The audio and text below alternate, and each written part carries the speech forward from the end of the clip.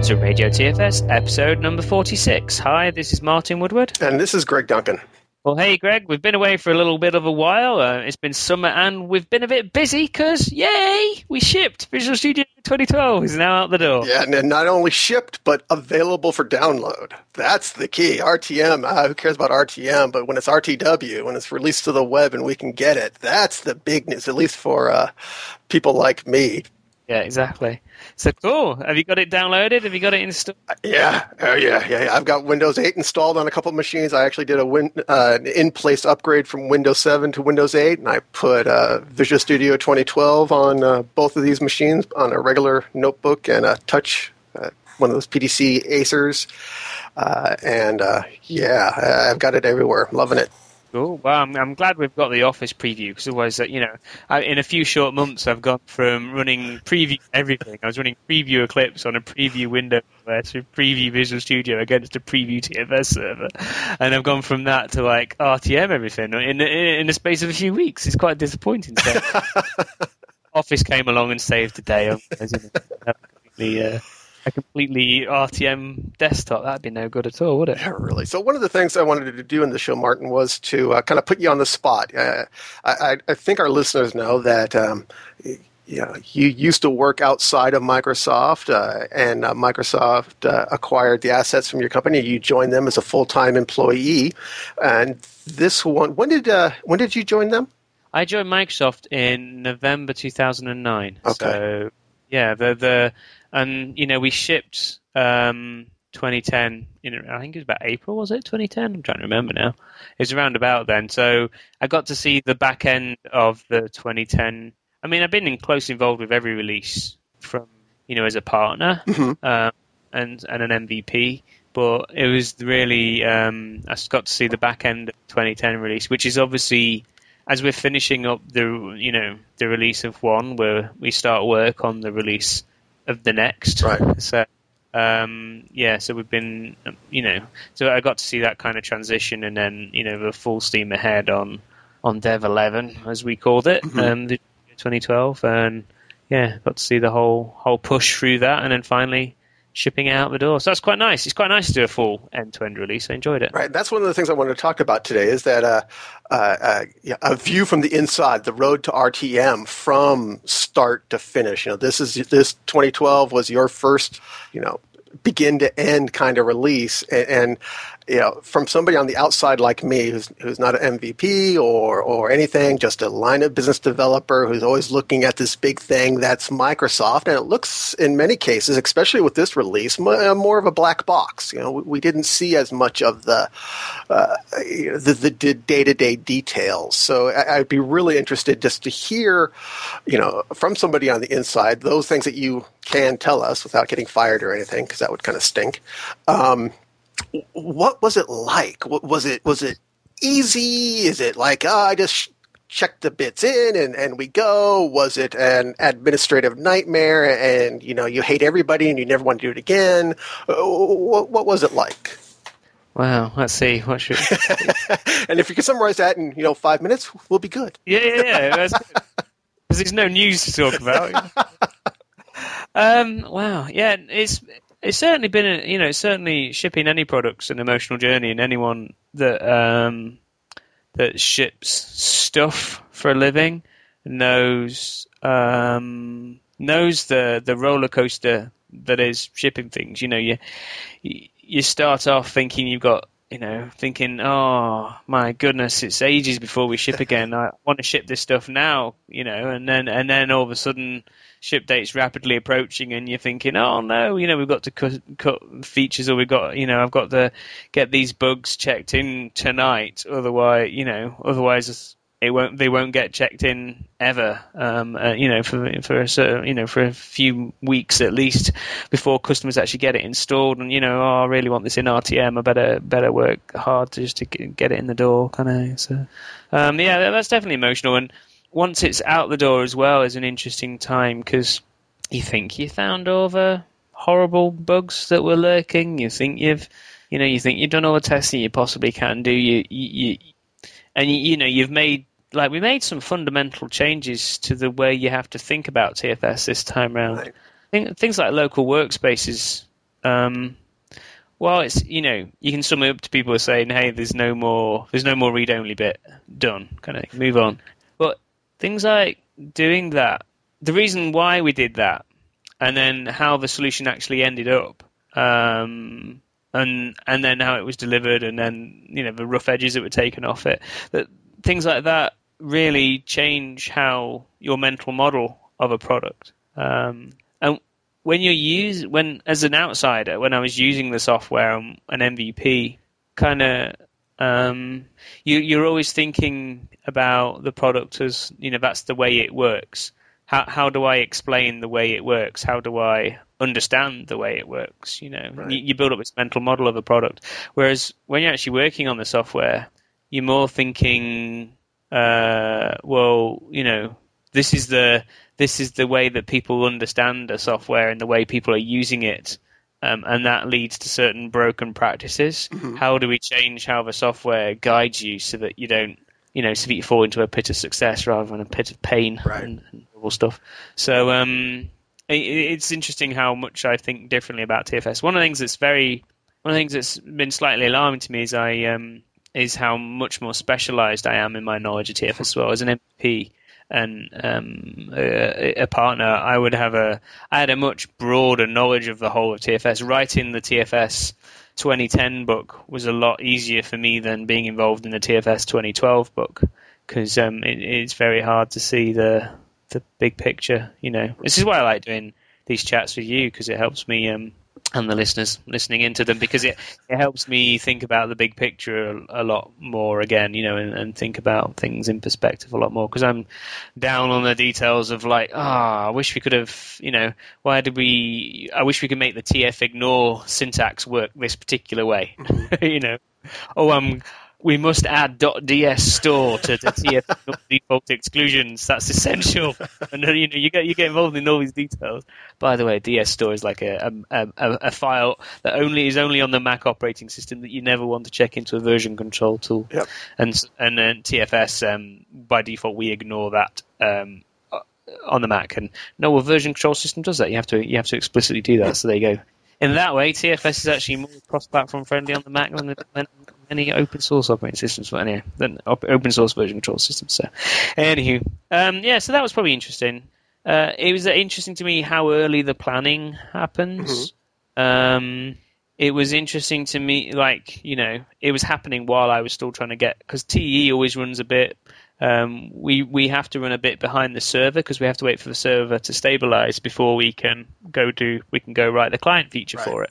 But then, the downside of that is we're always sort of rushing to get it done, kind of thing, towards the end. And especially when we came into the company back in November 2009, we had a bunch of stuff to do just to make it a Microsoft product. We had to do all the security testing, and then a bunch of work because we found a bunch of security problems when we did all the and a bunch of quality stuff, making sure it adheres to the standards that Microsoft needs so that they can support a product for 10 years and things. So it was that we had a lot of work to do there, and just changing the name and putting in EULAs for Microsoft, all that stuff just takes a long time, and that stuff was all happening while we're also trying to get the new build features baked in for 2010 and get the new all that stuff happening for 2010. So that was quite stressful getting that out the door, and then local workspaces for Team Explorer Everywhere was probably our biggest feature of TFS 2012 that we had to do. And the most gratifying thing was the way that became a collaboration between the version control team and the Team Explorer Everywhere team, and the fundamental design for local workspaces probably ended up it definitely ended up completely differently than the implementation it would have had if Microsoft hadn't have owned the cross-platform client problem. That's interesting. Because it was, I'm not saying it would have definitely done, but it probably would have ended up as some sort of SQL database you had, in-memory SQL database you had locally, and some stuff like that, and the way you ignore files, that wouldn't have been as important to just a Visual Studio solution, and the way some of those sorts of things just wouldn't have been. It just would have been implemented completely differently. But because we needed to support the cross-platform clients, we ended up going with a flat file system based format, and one that could be parsed by different systems. We ended up having locks that could be shared between different types of processes, and there was just a bunch of stuff that affected how it was delivered. The same's true with the admin tools, Right. or the administration functionality moving over to the web. Again, that was heavily influenced because of the fact that we own the cross-platform problem now. So it was good. Interesting point. So it added a different perspective, or not, kind of forced a different perspective on that. That's because it's I mean, as a part, So and I think that's it was a perspective for the good of the product. Right. We've it definitely. Yeah, because doing it that way makes it more open in other ways as well. So no, I think it's all goodness. It was just interesting that things like that happen. And then I'm trying to think if I learned anything new about the way Microsoft runs. I was surprised at how it's surprising how much Microsoft listen. As an outsider, you complain to Microsoft and things would change, and I feel bad because sometimes it felt to me as a partner, and it can feel as a customer sometimes you feel like you're complaining, and God, these guys just not get it. I'm telling them something and it never changes what's going on, and it's surprising. It was surprising on the inside how much actually they do hear and understand and get it, and are balancing lots of different competing requirements, so different competing things. And one of the sort of lead PMs in Visual Studio is a lady called Tracy Turin, and she likes Oprah, I think, or something. One of her things is, if you lie to yourself, who can you trust, kind of thing. Uh-huh. And they very much try not to lie to themselves, try to see the world actually as it is, and try to get out of the bubble around Redmond and talk to people, and you'd be surprised how perceptive they are of the market, the product, and people's reactions to it, and how things should be. And then it's how do we get from here to there? It's interesting how much they actually understand, how much they understand their own faults, to the extent that they also it's very easy not to see how good things are as well. We've been using the agile planning stuff inside the company now for nearly 2 years. So when we ship the agile planning stuff, we kind of forget. Sometimes we can forget to talk about it. I've been using that for ages. Like some of the changes to the build system, we've been using that. That was actually done before we shipped RTM, of 2010. And so we've got all this stuff that we did ages ago, and because we dog food it all, we've been using for literally years. We kind of forget that it's new, and forget all the stuff that people really, really love, because people never complain to us about that. So we don't hear, wow, that's great. We nailed that. When you've got something right when it's totally transparent, when it's completely invisible, you've nailed the solution then. Right. But yeah, I don't know. Anything else you want to know? That's probably... No, that was pretty good. Are you guys taking a break, all, heading off to Hawaii for a few months, or is there already talks about, vNext? Yeah, I mean, with the talks about vNext rapidly begin when you realize vNow is looming and you're not going to get this thing in that you want. So vNext is something that's dangling in front of you anyway, just to make sure you actually ship vNow, because, going vNext. Well, the good thing is, and Jason Zander and Soma and Brian have been very clear that you might have noticed TFS Preview. If you look at TFS Preview, it's actually some stuff on it that's not in the RTM product of TFS. We're carrying on working with TFS Preview all the time, and what we are doing is going to be shipping updates to the on-premise version of TFS, so that you can, and Visual Studio and stuff, so you can get updates as you go along.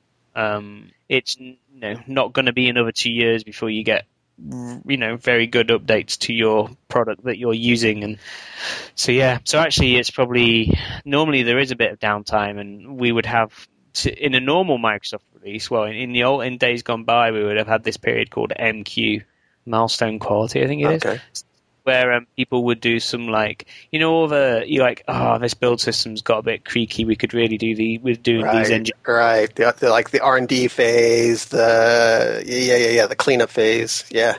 A chunk of that time after a release, where people are doing MQ, we haven't had one of those. We're just cranking, which is challenging. Right. So fit in MQ alongside usual sprint cadences, and we're still going to be doing 3-week sprints. We're still going to be shipping potentially, shippable stuff internally anyway, at least every 3 weeks, and so we're keeping on cranking this time around. I mean, people had booked. I had vacation in July and August, and people had booked. July and August is traditionally a vacation hotspot period for Microsoft, because that's when our fiscal year starts, and so all the sales guys take kind of July and August off because they've made their targets, and now they've got before they have to worry about it. So they all go on a holiday. Lots of people went on holiday on engineering side as well, because we'd basically finished and we were just trying to get out the door, So. Yeah, so we took people. Some did take some holiday, but this time round it's not the same kind of relaxation we've had in the past. We're kind of keeping on cranking, so I'm hoping to see some really good stuff, soon. And we've got some news in the show, some things that have all been working on since we RTM'd that we're already releasing. So it's good stuff. Great. But let's talk about RTM a bit. So if you want to get up to speed with what is in RTM, we've got some resources here to go through. Probably a good thing to talk about is the launch event, the virtual launch event that's happening. So if you go to tinyurl.com/VS launch event, that'll take you to a site where you can register. We're doing an online virtual launch event. I'll be watching online from a conference room in Copenhagen, funnily enough. Wow. Because I'm doing a customer event in Copenhagen that day, and then I'm going to be in the evening. I'm going to be sitting back and relaxing, maybe with a glass of wine, and follow along with the virtual launch event. So that should be good. So register. There's only 20 days and whatever to go. Well, by the time you're watching it, by the time you're listening to this, less than 20 days to go. So get registered now. Yep, September 12th. September 12th is when that is. So we've got some time. And also we'll probably be mentioning this in future shows as well. But yeah, I'll be watching this as well. Should make sure we cover all the key things that are going to get covered in the launch stuff. We'll make sure we go through all those one by one and deep dive into them all. And also, if you go to the, you can't have, it's not RTM without a picture of some nerd standing outside a building going, yay. Do tinyurl.com/JZVS released. Jason Zander blogs about the RTM, and it's a big, big emotional moment for us. I think one of the things we're most happy with is just the quality of this release is so much higher than the quality of other. Not that the past ones have been bad, but.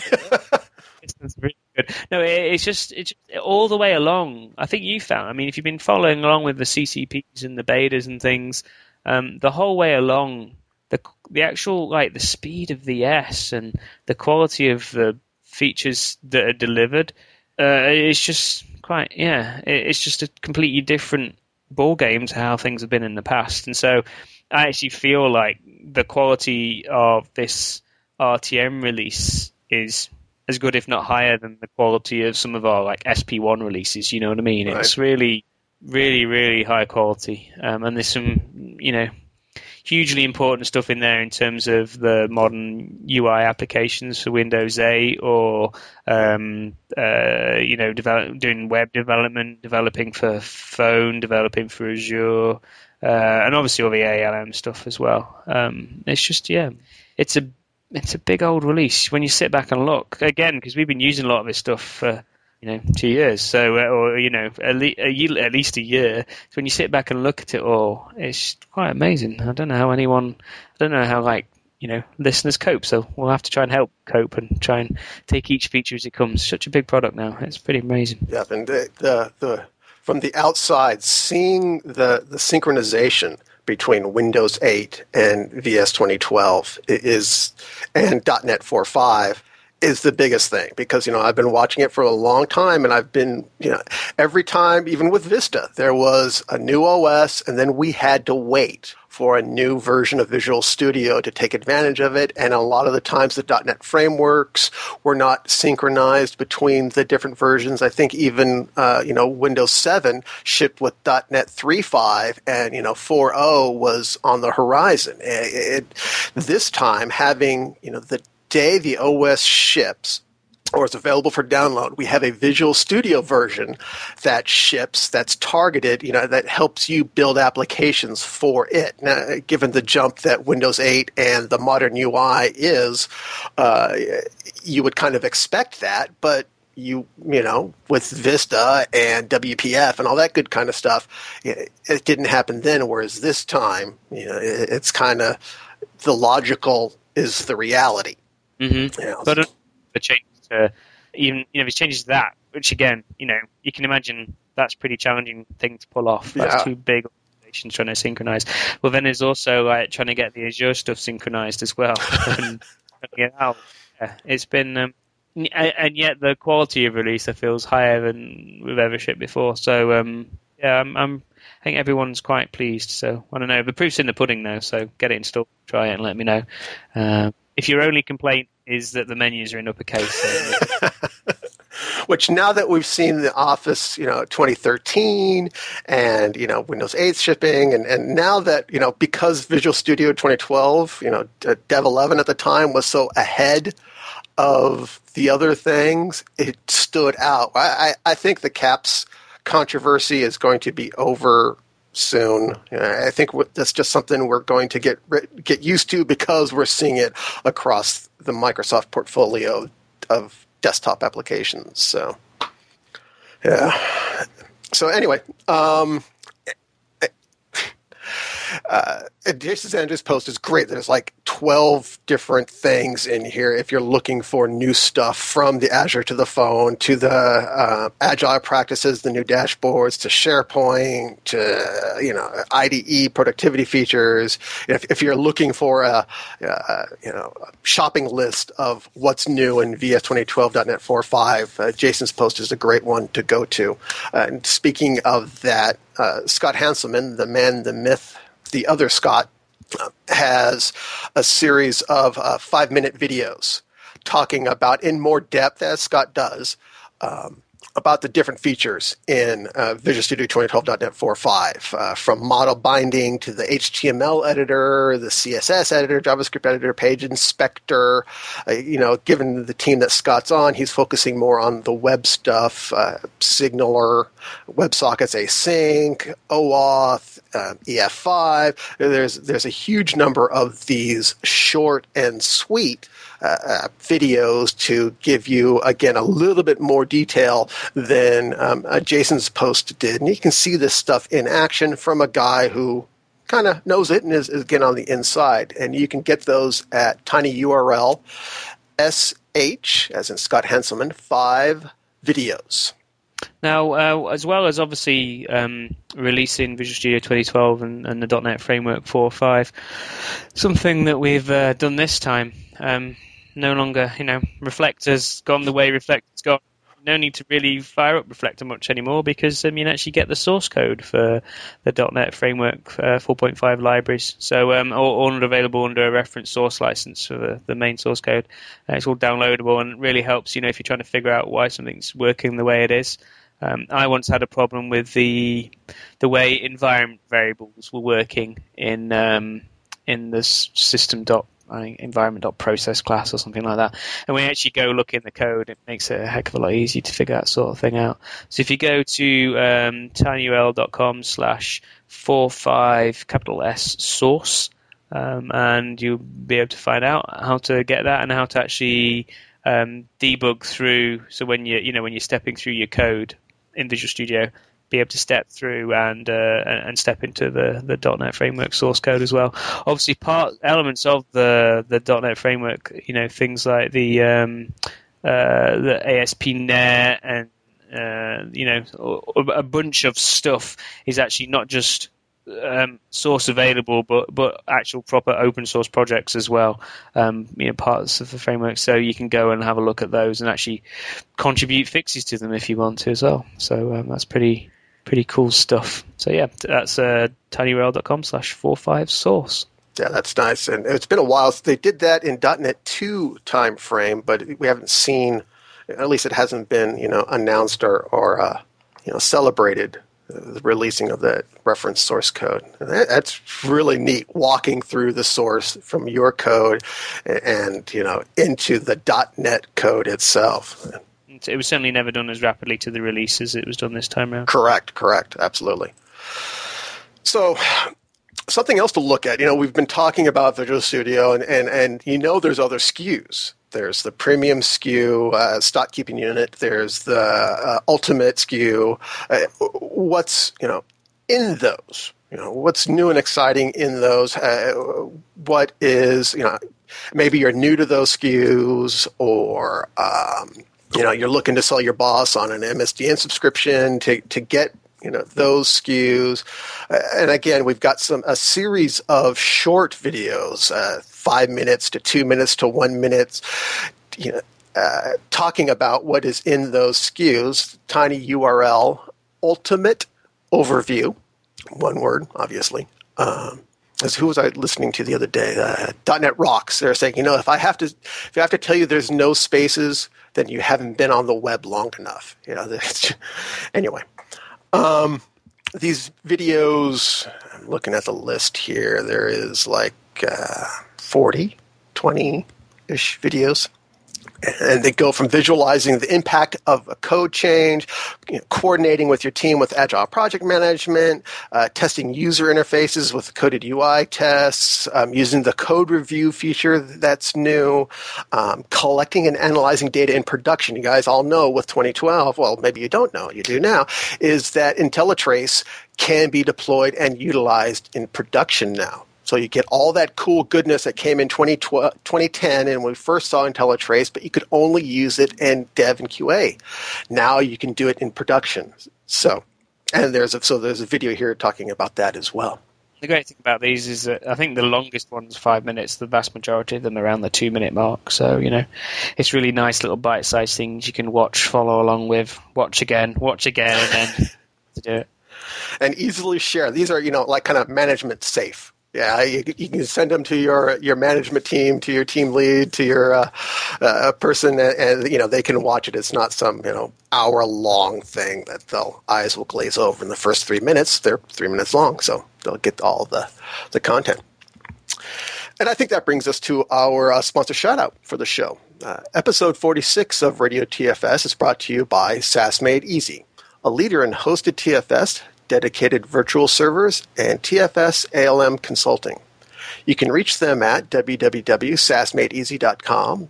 That's www.saasmadeeasy.com or via email sales@saasmadeeasy.com. And now back to the show. So one of the things that was just recently announced was, some of the new shiny. You guys all out there listening to it, you're all in the ALM space. You've all heard about distributed version control systems. You've all heard about Git. Git is the new shiny in GitHub and Git for Windows. And you've heard us talk about, local workspaces and how that's kind of how the team is responding to some of the features that are in distributed version controls that people like while sticking with the goodness that is TFS. Well, what if you were to combine them? What if I wanted an even closer integration with Git and Team Foundation servers? So, if you want to use them both and be relatively, seamless, what would you do? Well, you would go to TinyURL, TFS Git. That's TFS GIT. And you'll see an announcement from Brian Keller, who we'll hopefully have on the show. We're planning on next week or next show. He's announcing Git-TF, which is combining the power of the local repository of Git with an integrated ALM of TFS. It's a cross-platform bridge, so it's not like you are turning your TFS into a Git server, but it's a local bridge that allows you to use your Git repository locally, and then when you're done, check in the code to TFS. So it's important probably to one of our primary goals when we were looking at this, it was to enable people who want to use Git locally. The version is people talk about local workspaces, and some of the people have even said that like local workspaces in TFS 2012 is like DVCS. It isn't. It really, really, really isn't. It's more like Subversion. It's a way of being able to edit files and stuff locally. But you can't check in locally. You can edit files offline. You don't have checking out to do, but you can't in locally. You can't build up a set of changes locally. You can't branch locally. You can't do a bunch of the kind of workflows that say a DVCS tool like Mercurial or Git allows you to do. But we like local workspaces. We think they're a very good way to run, and especially in the enterprise, they have a lot of advantages. You can do path-based security, so you can set the security for individuals based on folders in source control. There's a bunch of features they have that a distributed version control tool doesn't give you. However, some people don't want that. Some people, especially say over in the cross-platform world, or if you're an Xcode developer, you don't get a TFS version control plugin into Xcode. I'd love to build one, but I can't because Apple won't let me because they don't make that a pluggable, third-party pluggable interface. So we only have the options they have there, and working in Git is a way a lot of iOS developers like. And so when we're looking at, how to help people who want to use Git locally for whatever reason, but want to share their changes with a TFS repository, how do we enable that? And this is how GitTF happens. Now, another thing is worth mentioning as well, GitTF is like a Java implementation of a bridge, helping you work in Git locally and then share changes with your team using TFS.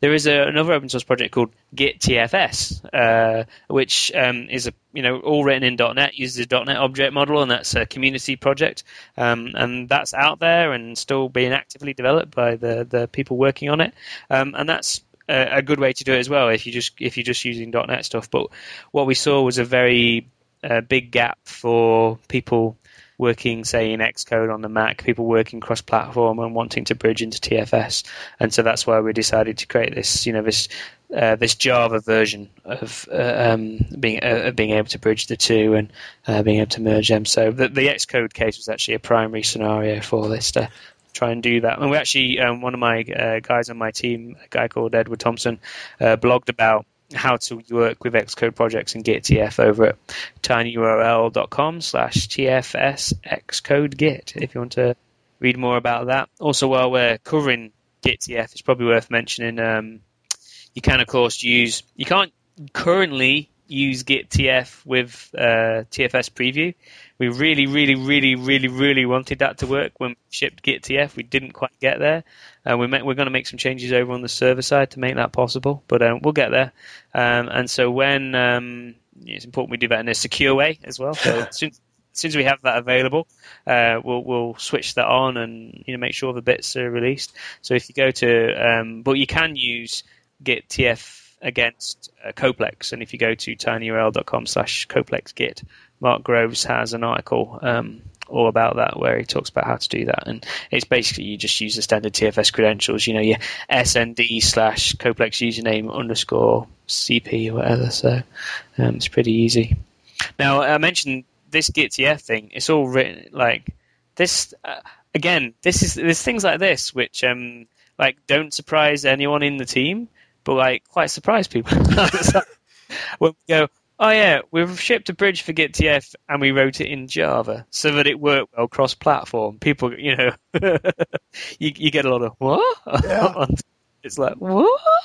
So yeah, that was important. That was vitally important to us, and so GitTF is written in Java. If you go to gittf.coplex.com, you can go look at the source code. You can go contribute fixes to it. It's all Java stuff, and it can do that because there's two excellent libraries for one for Git in the JGit library, which is actually maintained over at the Eclipse Foundation. And JGit is contributed to, by lots of guys over in Eclipse. Lots of the second in command of the Git project is in charge of the JGit, things like that. So there's GitHub and Google are all involved in that as well. So that's all cool. And then there's also the library for TFS. Wouldn't it be great if we had a nice library for TFS for everybody to use that was written in Java? Well, we do. We did ship that for Team Explorer Everywhere. We've always had that available. If you go to http://tinyurl.com/tfsjava SDK, you'll get the Team Foundation Server software development kit for Java, which is, again, a product that my team work on. And it's not only the same code that we use to build Team Explorer Everywhere and the cross-platform command line client. It's also the same. It's got a bunch of samples in showing you how to extend TE, showing you how to write code, and the way we do unit tests for certain API calls is by writing a snippet in the SDK, and we our snippets as part of our unit testing stuff. And so we're not only testing our snippets are still working via the SDK, we're also using that to help test bits of API code when calling a real server. So that's quite cool. Nice. And it looks like, looking at that Java SDK download, that it's not just for 2012, but it's for Visual Studio 2010 and even Visual Studio 2008. So if you've got those older versions, you can take advantage of this SDK. And if you call it right, you could get away with talking to a 2005 server, but you can make mistakes there. It works. It's the same code we use, so it works all the way back to 2008. It just happens to be the version we ship with the RTM of TE 2012.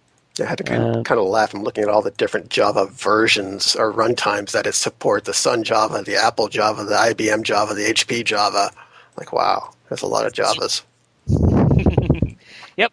And because of that, we then work on this platform. Right. It's good. So one of the other announcements that Brian Keller recently did, in the past, we had an interview, show number 37, we interviewed Steve Borg, and he talked about Kanban. And he talked about what Kanban is and what it means and how to look at it. Well, the team's just recently announced that you can now do Kanban for Team Foundation Service. Team Foundation Service. I always mess that up. Brian's got a video, tinyurl.com, TFS Kanban, that's Kanban, and it's a short video, 10-minute video where they talk about the new Kanban board for the Team Foundation Service, and they give you a preview of how the cards look, and there's a nice user interface, web-based interface for the cards, because Kanban isn't necessarily sprint-based, but work product-based, and you can see it here without having a bunch of posties on the walls and that kind of stuff. So, and again, it's all live, it's on there, and that's one of the we keep talking about it, and the benefits of the cloud-based solution is that you can see these things and they can roll them out quickly, very iteratively, and so it's already there. And I'm sure, like you've already said, Martin, that this will come to on-premise solutions, but you can play with it today. You don't have to wait for these to get rolled into an officially deployable package. You can start playing with Kanban today on tfspreview.com. Clustering, build, measure, learn. We get to ship something out there very quickly. Both the Kanban stuff and GitTF were all kind of started after we're wrapping up on the RTM of TFS 2012. So, and yet you look at them, we actually shipped them a couple of days before we shipped the RTM. So yeah, it's all stuff we've developed, we've got out there. The Kanban stuff in particular, it's on GitTF, it's just the beginnings. We're carrying on developing them, carrying on iterating on them, and so we get to learn, get feedback from real people using the stuff and improve them and build on the features, and then bundle all that improved goodness into the final product. When we get there with the Kanban stuff, so it should be good. Absolutely. We're getting over about 40 minutes now into the show, so we probably should start wrapping up. Have you got any range of stuff you want to cover, Greg? You normally have Rangers are busy boys. Yeah. Can't be a Radio TFS if we don't talk about the ALM Rangers. So really quickly, the ALM Rangers have been very busy. They've done a number of things. For instance, the final ALM VS Ranger TFS upgrade guide is available. You can get that tiny URL, TFS ALM upgrade. That's a guide you can get on Codeplex that talks about what's new in the upgrade process, understanding the supported upgraded paths, and step-by-step instructions on how you can go from your existing TFS on-premise installation to the 2012. Also updated are a bunch of, they called it Simu shipped. Oh, and by the way, Jim, I'm not even going to try to pronounce your last name. He was the one that blogged about the TFS upgrade guide. Willie P. is blogged about the Simu shipped readiness solution guides. They've basically updated, a bunch of the guides, from the planning guides to the coded UI, Microsoft Word plugin, test tooling guide, lab management guide, the quick reference guides. Those have all been updated as well, and you can see Willie P's post at tinyurl TFS ALM refresh.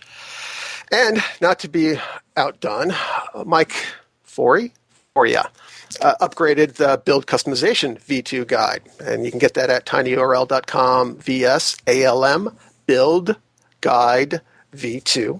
And again, it's there's a number of different things in there. What's new in Team Foundation Build 2012, running unit tests, the APIs, integrating with NuGet, integrating with Azure, SharePoint packages, Microsoft Dynamics CRM, doing click once with Team Foundation Build. That's all in this V2 guide as well. And that's my TFS ALM Ranger update. Martin, do you got anything last? Just quickly, we need to run, but Anthony Morton, who's a very active MVP down in Australia, pinged me. They've got a full range of courses, actually globally, available on TFS 2012. Anthony did the accidental admin talk at TechEd Europe and TechEd EMEA, so this guy really knows his stuff. He's been around the community for a long, long time.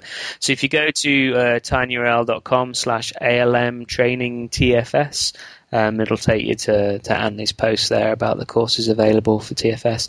And probably worth mentioning as well, I'll stick a link in the show notes. I'll just, if you want, for a limited time, right now, if you get there quick, the TechEd Europe guys have all the hands-on labs for TechEd are currently available online at Channel 9. So I'll stick a link into that after the end of the show.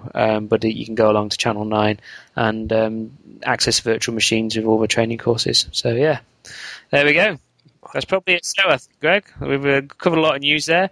Next show, we're going to be hopefully chatting with Brian Keller, and we'll nice interview show there. The man that produces the VMs that uses, amongst other things. So we'll do that, but we should probably call it a day. I think so. And if anybody has any questions or would like to give us some feedback or would like us to ask Brian some specific questions, please send us an email at radiotfs@gmail.com, or you can give us a voicemail at 1-425-233-8379. I think that's a show.